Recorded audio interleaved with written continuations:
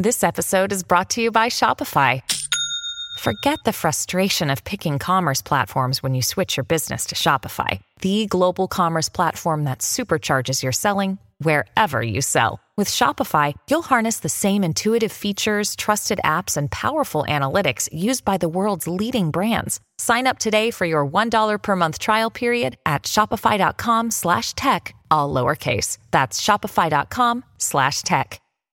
Hi, I'm Daniel, founder of Pretty Litter. Did you know cats tend to hide symptoms of sickness and pain? I learned this the hard way after losing my cat, Gingy. So I created Pretty Litter, a health monitoring litter that helps detect early signs of illness by changing colors, saving you money and potentially your cat's life. Pretty Litter is veterinarian developed, and it's the easiest way to keep tabs on your fur baby's health right at home. Go to prettylitter.com and use code SPOTIFY for 20% off your first order and a free cat toy. Terms and conditions apply. See site for details. Better Call Paul is a production of Lola Media. Say hi, Lola. Hey everyone, this is Paul Sarker from Better Call Paul. Just wanted to remind you that the show is intended for entertainment purposes only and is not legal advice. I am not your lawyer unless we separately agree for me to represent you, and the views expressed by Mesh and me are solely our own. Hey everyone, welcome back to Better Call Paul, the show where we discuss the legal and business side behind the scenes of Hollywood sports and entertainment. I'm your co-host, Paul Sarker, former Marvel lawyer and current Big Law Media attorney. And I'm your other co-host, Mesh Lakhani, founder of Lola Media, and I guess in this case, Paul, fan or not a fan of the Metaverse, depending on how you want to look at it these days. Yeah, so as we talked about in the past, and notably episode 6, the Metaverse, I mean, it's a big phrase. It's a big it's sort of buzzword in entertainment.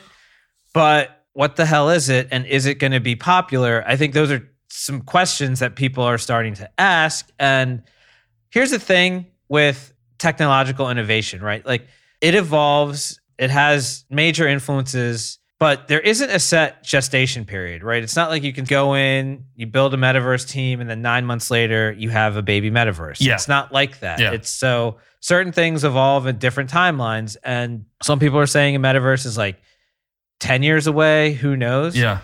All we can say is that things are moving in that direction, and various companies are investing a lot of time and resources in building out what I would define it as an interconnected digital world where brands and companies and developers and users exist seamlessly. So, you could literally be experiencing a game and then you walk into a digital store and you look at some new clothes and maybe you can buy artwork and you have a house. So it seems like it would, I don't know. I think a lot of people are sort of unclear about what the Metaverse is, but they don't want to, certainly as an investor, you don't want to miss out on the next iPhone, the next Facebook, the next TikTok. And it's like, not all metaverses are created equally, but it was something that definitely got people excited in the last 12 months, like this digital world and all the things that you could do with it, all the economies that you could have within it. And we saw like little teasers of that, right? Like technically one could say watching Travis Scott in Fortnite, and that was a concert, a digital concert, is a form of the metaverse. Well, gaming, and we'll discuss towards the end of the episode, gaming is in a lot of ways sort of like the closest thing we have to a metaverse. Yes. Roblox, Call of Duty, these games where you kind of exist in virtual cities and lands, but there are some critical differences between gaming as it exists today and what a metaverse is sort of anticipated to be. But in episode 6, this is back when Bob Iger wasn't working for Disney in that short period. We talked about how he got a board seat at Genies, and Genies is a company that makes avatars, which are supposed to exist within multiple forms of media. So you could use the Better Call Paul avatar in Roblox, but also in Fortnite or whatever. Like porting that identity across. Right. You could port it into the HBO Max metaverse or the Disney Plus metaverse, or maybe it's just one metaverse and they all have different communities. And so I don't know. And this is a question I have for you is it metaverses or is it just one metaverse? Yeah, I think it's like the same thing as saying, I think both are correct. I think the metaverse is saying like virtual reality.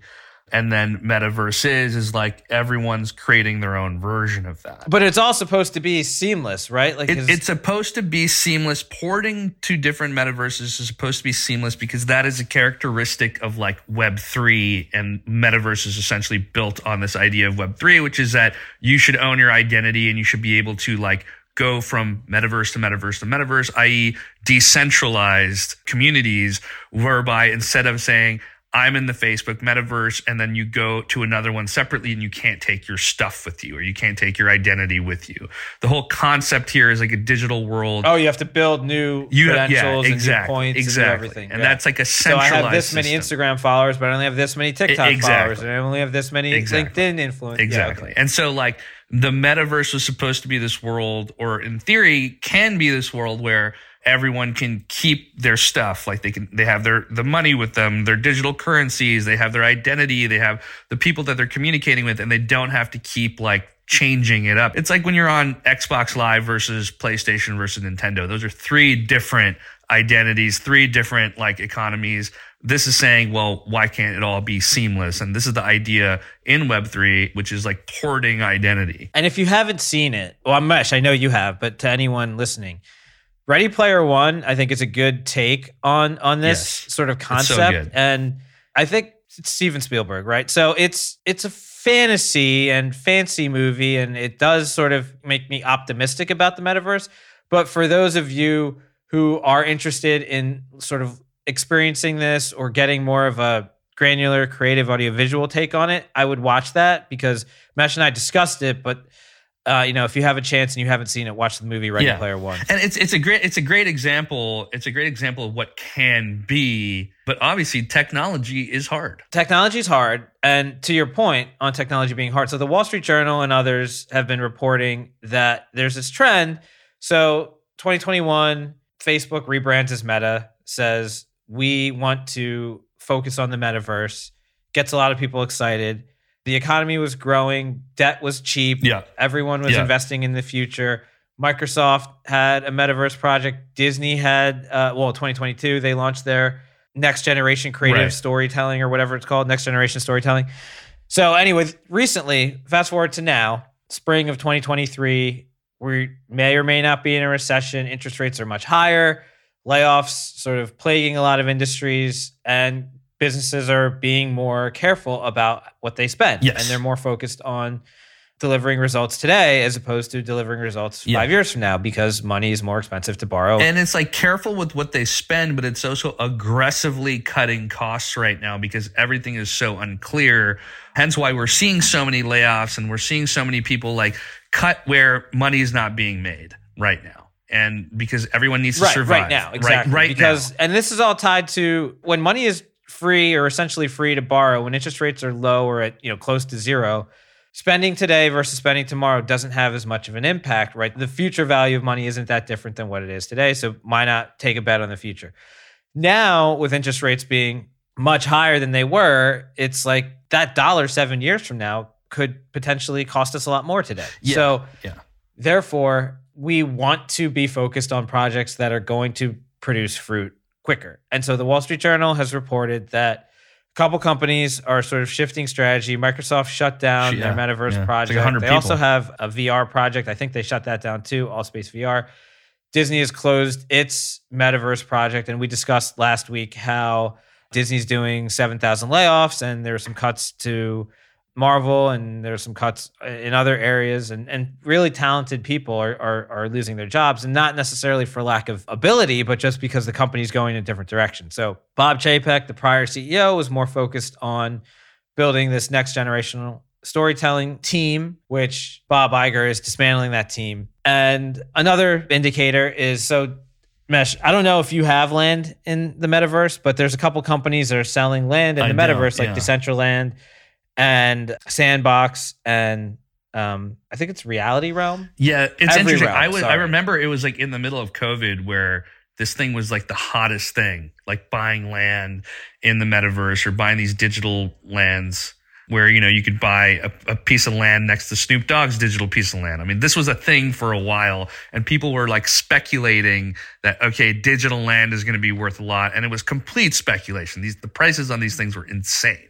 And obviously not the case now. A year ago, we were prepping, and I read that someone like bought a house next to Snoop Dogg's house. And I was talking to Jess, like, how do you value digital real estate? I understand digital real estate could also be, a URL, like a web address. Yes. In this case, it was actually digital property, which is, Right. Like you can monetize like google.com, right? Or something like that where there's a lot of traffic.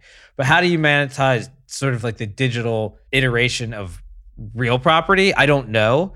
So anyway, the median sale price for a square meter of land on Decentraland last year was $45. Now it's $5. Yeah. I still don't know what it's worth. Is $5 a good deal now that it's 90% cheaper than it was last year? Or is it not? Who the hell knows? I mean, it's one of those things where I think it's very, very clear when things come down 90-ish%, it's a lot of speculation.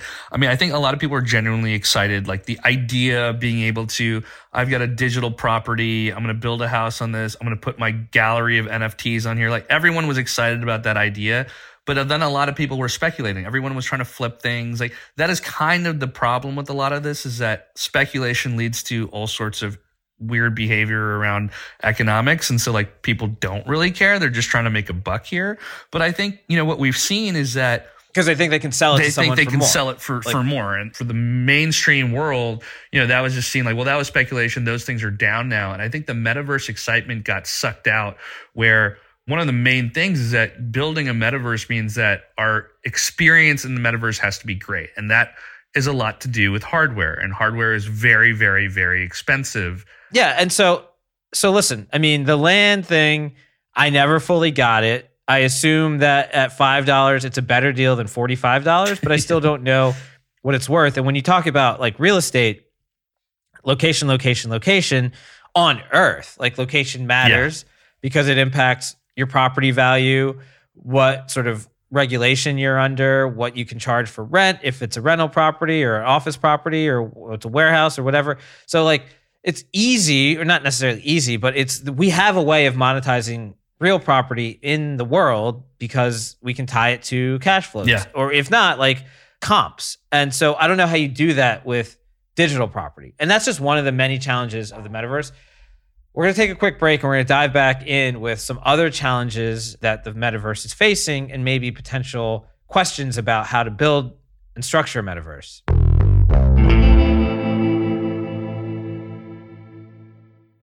If you're an athlete, you know the greatest motivator of all is the fear of letting your teammates down. After all, a team is only as good as its weakest link. So you owe it to those wearing the same jersey as you to be your best every time you step on the field. That's why there's no vape in team. When you vape, you can expose your lungs to toxic chemicals that can damage your lungs.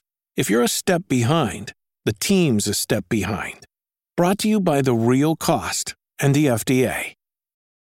This episode is brought to you by Reese's Peanut Butter Cups.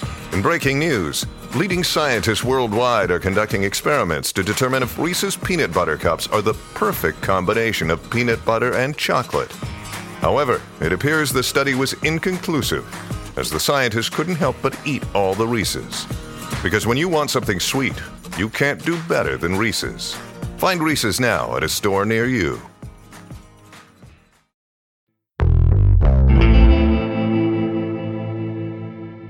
So, Paul, like this whole metaverse collapsing thing, the news has generally been, as you read earlier, the Wall Street Journal reported, but generally what's been going on is that it's all about cost cutting, and it's all about cost cutting things that are not making money.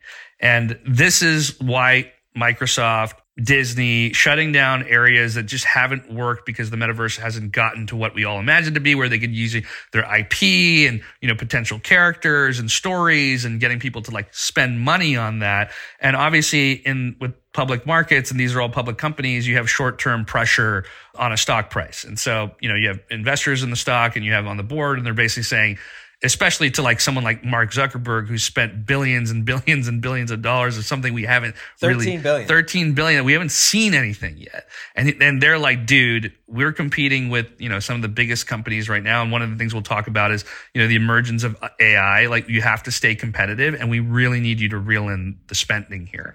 And so even someone like Mark Zuckerberg, who's betting this next phase of Facebook on the metaverse, is also being like, all right, I think we need to like chill out here. And we can talk about like some of the other issues beyond not just like it making money. It's that building something that we experience in the digital world has to be better than our experience here. I mean, I think why games have been so great. Yeah, that's a whole nother element to it. Is like, is it an escape? Is it a supplement? Is it an alternative?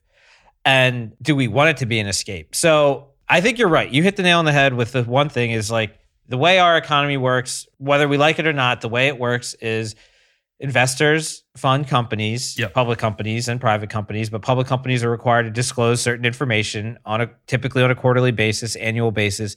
And so they have to report things. And what this leads to is a lot of pressure and emphasis on the short-term decisions. And the way that stocks and bonds and equities and alternatives and derivatives are traded is like instantaneous. And there's, this efficient market random walk theory that, all the information is priced in. So if you get something that's sort of unknown, you have to act on it right away. If you run a company and you're like, yeah, I have this great project. I don't know when it's going to bear fruit. Could be 10 years from now. But while we're waiting, it's going to cost a ton of money. Yeah. Like billions. You, as an executive of a company, may not have a 10-year run to just keep throwing money at something. And so, if you report bad results 2-3 quarters in a row, you could be gone. And so I don't know how to fix it, but this is a concern I have with our political process too. It's like sometimes these problems take 10, 20, 50 years to fix. And politicians are focused on a 4-year time horizon or 2-year time horizon or 6-year time horizon. They're not necessarily focused on solving a problem that could take decades to solve. They're focused on getting reelected. And so that's one of the challenges to building something this overwhelming. And then you build it and let's say people don't come, or let's say people don't like it because it's not, as you said, compelling enough.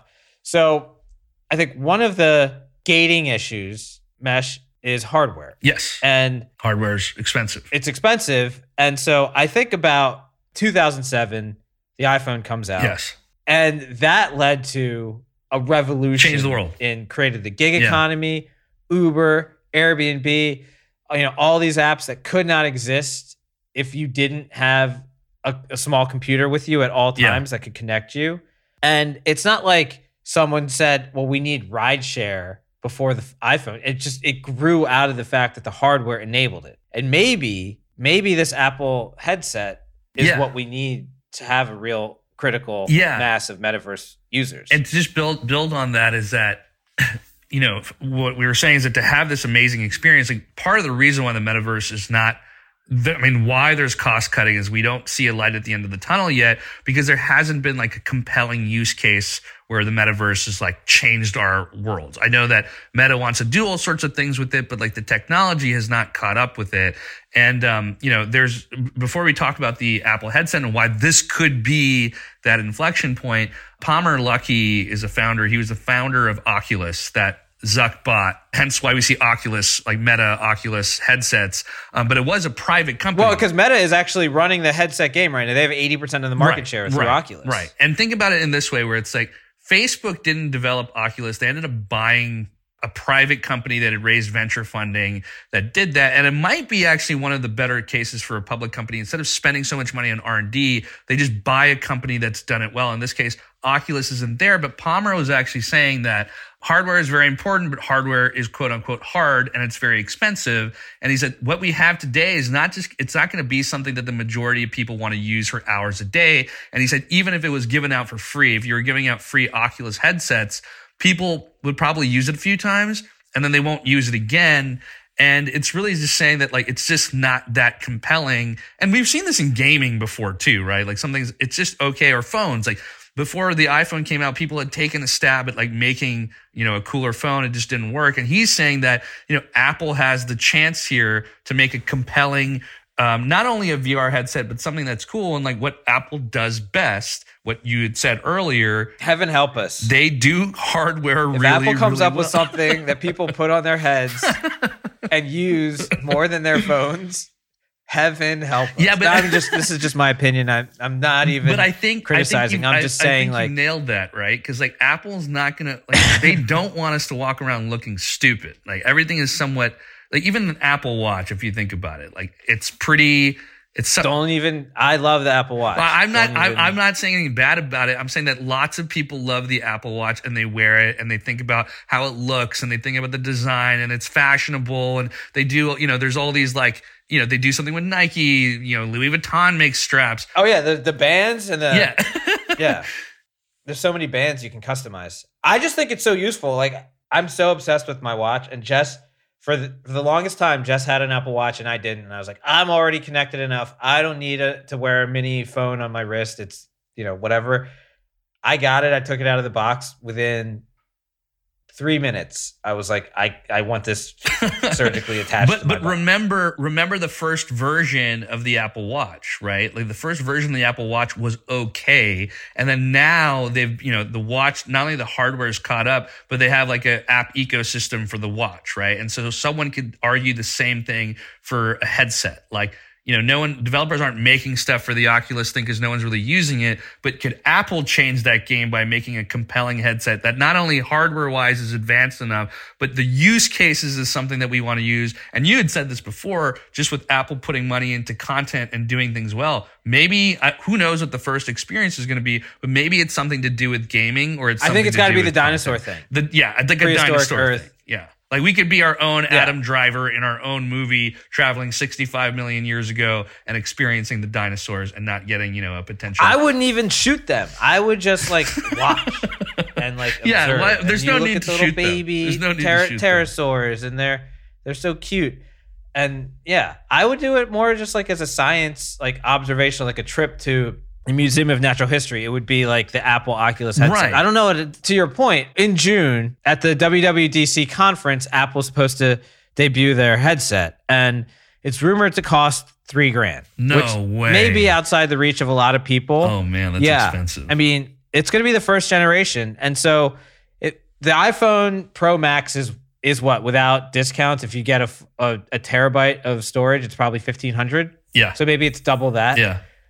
Most people are not going to be able to afford that, but who knows? Maybe AT&T or some cell phone provider will figure out a way to make it like $50 if you just, give them like, sign like a 10-year contract or something. So I don't know exactly how it's going to be cost effective to the majority of people, but assuming hardware was the problem, then that could be a potential solution.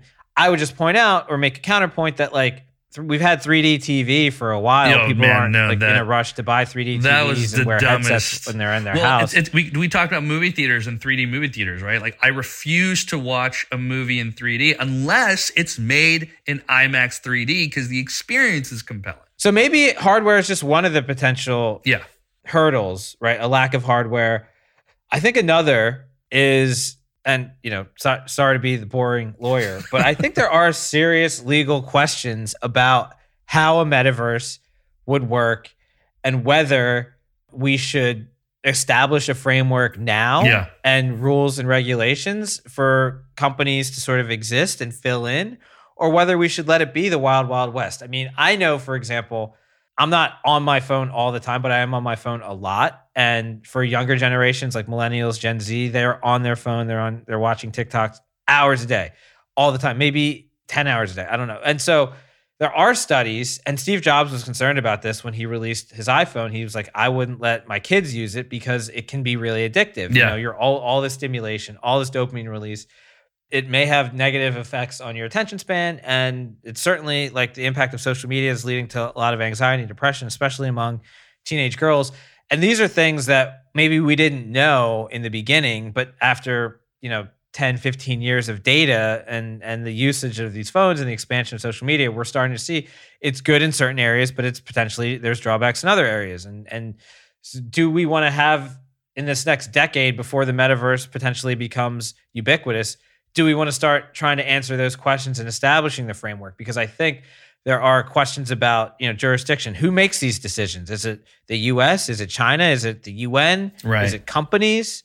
In the absence, if no sort of like international body sort of creates a framework, then companies are just going to do what they want, and they're going to have terms and conditions, and they're going to have carte blanche. And if that's not a result we want, because we don't think it'll end well, then maybe we do need a framework. But who gets to decide that? I mean, these questions that involve international impacts or things like a carbon tax. They're so hard to answer. And to get consensus among countries about something like the metaverse, which isn't even really a tangible concept, it's not even a thing just yet, seems impossible. right? Like we don't even know what it is. We don't know what it is, but we know there could be consequences. Yeah, totally. And it's like we have frameworks, policy. But who's making these decisions? And then what about like the concept of property? I mean, we have land, right? Decentraland, we were talking about that, but like, what about the limits of, your artwork or your digital rights and your data? Who owns that? Do you own that? Does the platform own that? Where can it be bought and sold? And who's making these rules? I mean, in the real world sense, quote unquote, you can't hear air quotes on Spotify or Apple, but in the real world, if you are a California resident, then you get the protections of California data and privacy law. If you're a EU resident, then you're under the GDPR. Does that just instantly transfer to the metaverse, or is there some different set of law? And what if you have no idea where you're existing in the metaverse? What if it's some foreign world? Like, is it where the servers are? I don't know. And so there's questions about jurisdiction and crime and punishment and is the metaverse just a place where you can do whatever you want without consequences? Is that what we want it to be? I mean, I think these things have to be thought about carefully and potentially answered before we're in a situation where we're reacting to problems. And so, in addition to answering all these sorts of, theoretical legal questions, I do think, we should think about pros and cons and potentially, Mesh, I know you're doing a lot of research on these alternatives to the metaverse. But so, we don't know quite what it is. We do know that certain companies like Disney and Microsoft are curtailing their investments in it. Yeah. But it's going to exist, right? The question is what form and whether it's a good or bad thing. But let's take a quick break and dive into some of the pros and cons that we see around the corner and potential alternatives to a metaverse.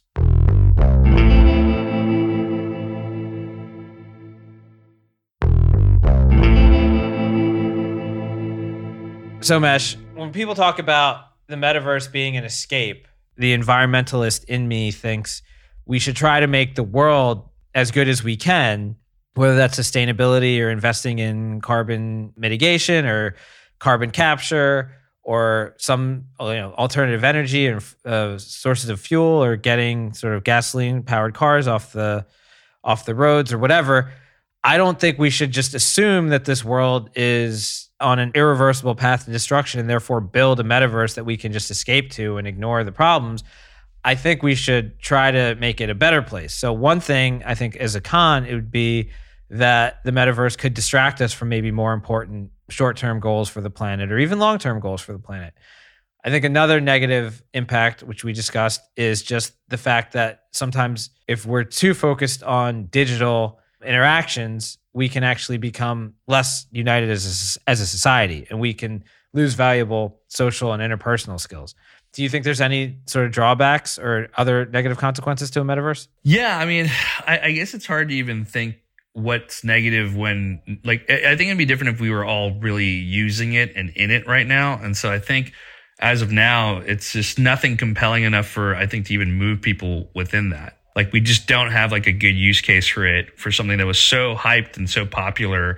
I guess it would be getting people more and more involved in their digital selves versus, having a presence in the physical world. But like I said, nothing's really been compelling enough for us to even want that. We'll see if people even, where the R&D goes in the space that's also being very, like, right now in the short run, it's going to be hard to be spending money on building this. Right. No, so that's a challenge for sure. And I think the optimist, right, like the reason that we are investing in it is Meta has some pretty compelling ads for it. Yeah. And I think they do a good job of talking about what it could be and some of the advantages. Like, you're wearing your headset, you're in med school without needing a cadaver, and you're operating on someone, or you're like on a class field trip and you're interacting with the woolly mammoth, and like you're living in some sort of like time that maybe was once existed, no longer exists, or maybe it's theoretical. And so you're experiencing things.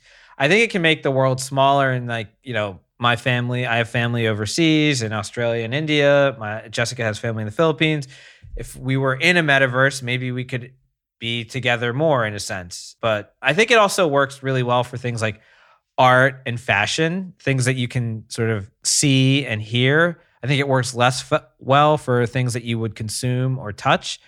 But I think it could be really interesting to just, as a thought experiment, create a society or a experience where there are no physical consequences or limitations. I think that is inherently exciting to me, but it could be bad. Yeah. But I know, Mesh, you're focused on, as an investor, if I said, hey, spend all this money and you'll have cash flow in 10 or 12 or 13 or 14 or 15 years, and it'll be a lot, that might be enticing to you. But I'm sure if there was something that would pay off, even if it's a little bit less, but much faster, that might be more compelling. Well, it's kind of like the elephant in the room right now is that, like, why has the wind been sucked out of the metaverse? Obviously, we've said it multiple times, but like the compelling use cases, the hardware's not there. It's super expensive, but it's also because hype cycles are a thing in tech. And right now the hype is all around AI and generative AI. And I think the company OpenAI that created ChatGPT has really come in and said, okay, I think we just created a technology that could potentially change the world. Like, this was the fastest growing company in history. It was the fastest to get to 100 million users within a very, very, very, very short time frame. And I think that if you're a public company in tech right now and you're not thinking of your AI strategy, you're going to fall behind. And I think, let's use Meta as an example. Zuck is probably being pressured around that, where he's like, I've been so focused on the metaverse. Oh my God, AI is a thing. And, Google's got Bard. Microsoft invested in OpenAI. This is a thing that I think in the short run could see a lot of potential when it comes to changing the world of search and changing the world of information. Like ChatGPT costs $20 a month to use. I'm a subscriber to it. Like, within weeks of it launching, I'm already a paying user for it and I have use cases to use it. And I think the pressure now is that if you are not investing in AI and you don't have an AI strategy, you may fall behind. And this could potentially push us back on a lot of the metaverse stuff, because these tech companies have to compete with each other. Microsoft's competing with Google, Google's competing with Meta. It's interesting. So if AI builds the metaverse, are they going to put humans in it? It's very possible. I mean, could AI actually help advance potentially a metaverse? They could build it faster than us. We've been at it for a year. We don't even have one yet. So AI as a concept has existed for a long time. Yes. But now it's sort of becoming commercial reality. To user adoption, I guess, is a good phrase. It's like becoming something that everyday users can leverage. And that happens organically. So that's the other thing about technology, is you kind of know it when you see it. Things become popular, not through force of will, but through appeal to the masses. And so if the iPhone was clunky and slow and wasn't able to process apps quickly and lost your files and couldn't store, a million songs in your pocket, maybe it wouldn't have taken off, right? It's a function of the hardware being great and also the user experience being appealing to so many people. And so AI, if it can make people more productive and can be monetized this year or next year, then of course you're going to have to also invest in that. Yeah. And maybe, like you said, it could be leveraged to even build the metaverse. Other things which I think may have fewer drawbacks but kind of give us that escape is augmented reality. Right. Yeah. So augmented reality, it does involve glasses, but that's like Pokemon Go. Yes. That's like the augmented reality, maybe 1.0, and then who knows where it gets. And even Snapchat filters and Instagram filters, right? Filters on your phone are augmented reality. Filters on your phone, but filters more on the world, right? I'm thinking about it you're walking around, you go to some foreign country or you go to the desert or whatever, and you can experience what it was like a million years ago, right? Through a headset or something like that. So that's in real world, but it's enhanced or augmented. And so that's not as much of an escape. It is an escape, but you're still sort of existing in the world that we all live and breathe in, which is, I think, in some ways better than a metaverse where we're just sort of plugged into a storage unit, right, with a bathroom. Yeah. That doesn't sound very compelling. Right. But that could be it. I mean, that's a sort of dystopian view of it. And then there's gaming, which, Roblox, Fortnite, those things are, if I'm a developer of them, I'd call them metaverses. I think the one critical difference is that they're not interconnected. They're closed. Yeah. So it's we want everyone, in our experience, spending their time, spending their money, generating traffic for us, for our bottom line. We don't want to bring them in and then have them go spend time in our competitors' world. Yeah. And so I think that's a closed system. Yeah. And you can, if it's more finite, then you can build it in detail, right? Yeah. It's like, how do you build all of existence, right? Digitally. I don't know. But I know how you can build a city, right? You map it out, you code it, you design it. And that is more discrete. And I agree with you. I think, look, I've been consuming a lot of, trying to learn about game mechanics and stuff recently. And I go down these like rabbit holes. And you look at like GTA, like the GTA mods, like the videos on TikTok. Like, this is a world where people are acting as cops, or they're acting as robbers, or they're just walking around. And the interactions between people are actually quite hilarious. And like, it is a digital world that people are living in. Before, like when we would play GTA, it would just be me or you moving around with a bunch of essentially computers. NPCs. And here it's like you're interacting with actual non-playable characters. Yeah. Here you're if you haven't seen Free Guy. Here in this case, you're actually interacting with other people who are in this world with you. And I think gaming obviously is like one of the best potential, use cases or compelling cases. And I think, Paul, we won't really know until Apple delivers something to us that, changes our view on this and actually makes us want to use it. So I think that's what it comes down to. I think it comes down to like what Apple announces and what they show us is their version of this. But to your point, I mean, like Oculus, there could be someone out there working in their parents' garage that just comes out with something that is phenomenal and just checks every box, and then and then we're off one of the tech conglomerates will buy it. Well, and that's what happened with Oculus, right? Yeah. Oculus was a Kickstarter campaign, and then got bought by Meta. And maybe we just need, to your point earlier, it's like the first Apple smartwatch is very different from the one that you're using now. It just gets better and better, and then there's more use cases, et cetera. And then maybe when there is that, then, companies that we've talked about that have cut costs around their metaverse spending, it comes back because the use cases make more sense. Exactly. I mean, once you hit critical mass, then all the investment and the focus shifts, and it becomes like a race to solve a problem, to outdo, to win market share. We're not there yet because there isn't really a market for it, but there could be. And that's the speculation. That's what's getting people all excited. Yeah. Question is, how long can you keep spending money on speculation? And in this economy, companies are saying, well, we can't continue to do it. Yeah. So I think the metaverse is definitely going to be a thing. I hope if we have a chance, we approach it thoughtfully and think about the pros and cons carefully before we dive in. But, history doesn't always allow for that. Yeah. Well, this was our metaverse breakdown on the latest what's happening here. Paul, great job. This was actually fun because we got to talk about, a lot of the things that I'm working on the side or have interest in, and merging our passions together. So, well, that's our episode, folks. Very theoretical. Yeah. And we'll keep you updated. Hopefully Paul and I are going to be looking at dinosaurs. He won't be shooting them, and maybe I'll be protecting him from afar, but we'll see. Oh yeah, no, if listen, I'm down to protect. If I'm being attacked or whatever, I assume a dinosaur probably would view me as like a snack or something, but I'm thinking the headset would just give you like you're kind of a ghost. You're there, you can see them, but they can't see you. But we'll see. We'll see. Well, that's our show for this week. Make sure you're subscribed to the podcast, Apple, Spotify, wherever you choose to listen. Better Call Paul is produced and edited by Valentino Rivera and assistant producer Lisa Sanders. Have a great week. Thanks, everyone.